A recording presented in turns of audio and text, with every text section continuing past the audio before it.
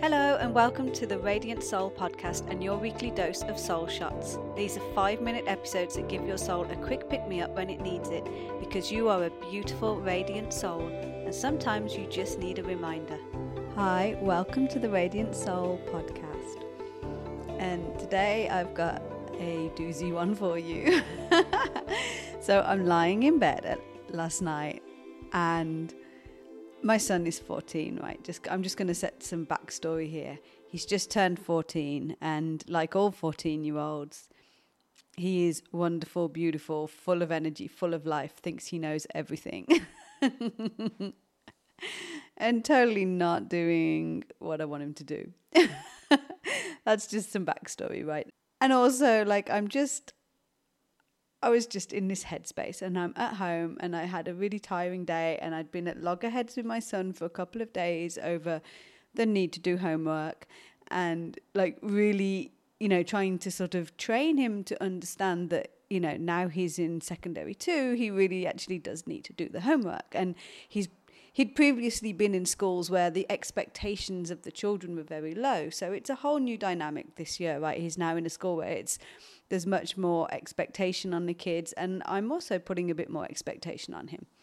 And I'm lying in bed last night, and I'm just sort of feeling into the fact that, as a parent, I'm not showing up as I want to. And I felt like it was stopping my spiritual growth. And I was feeling all this resistance and feeling all this oh gosh. And I was thinking of this person I follow who's a spiritual teacher, and I followed him for years. And he purposely chose never to have children and purposely chose to probably, I think, stay out of most romantic relationships, or certainly in his later years. And he goes off into, what he calls his retreats, where he'll go and sit in a dark room for 30 days and people will bring him food, and he doesn't, he has no interaction with the outside world. And he basically lives a life like Jesus, right? He has his followers, his main group of very good friends who do the same stuff. And it's almost like the disciples, and they go and party hard, and they pray and they meditate and they do all of the spiritual work together. And it sounds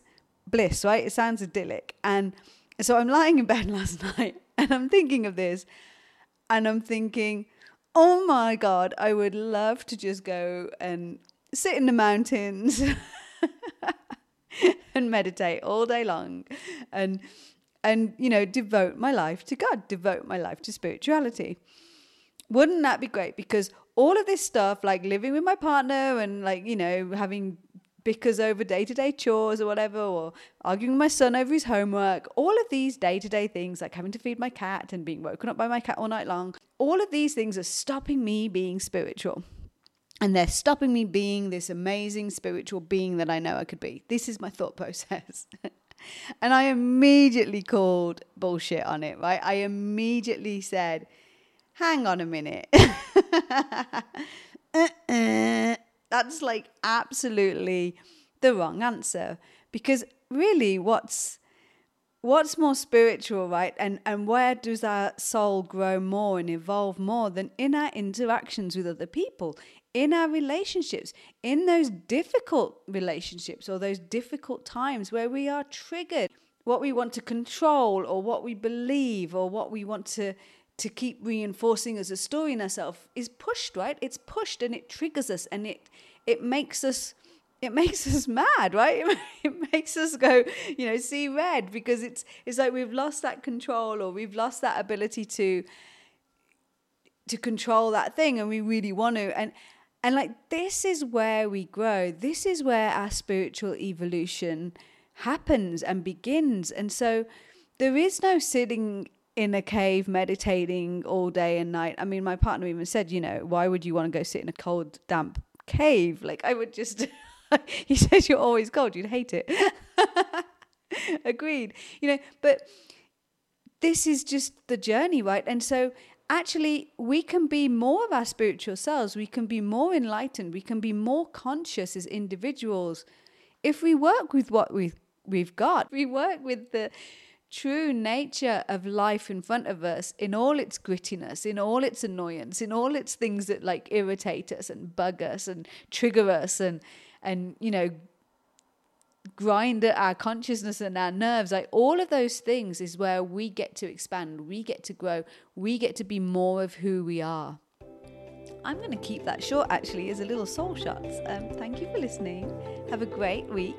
Bye.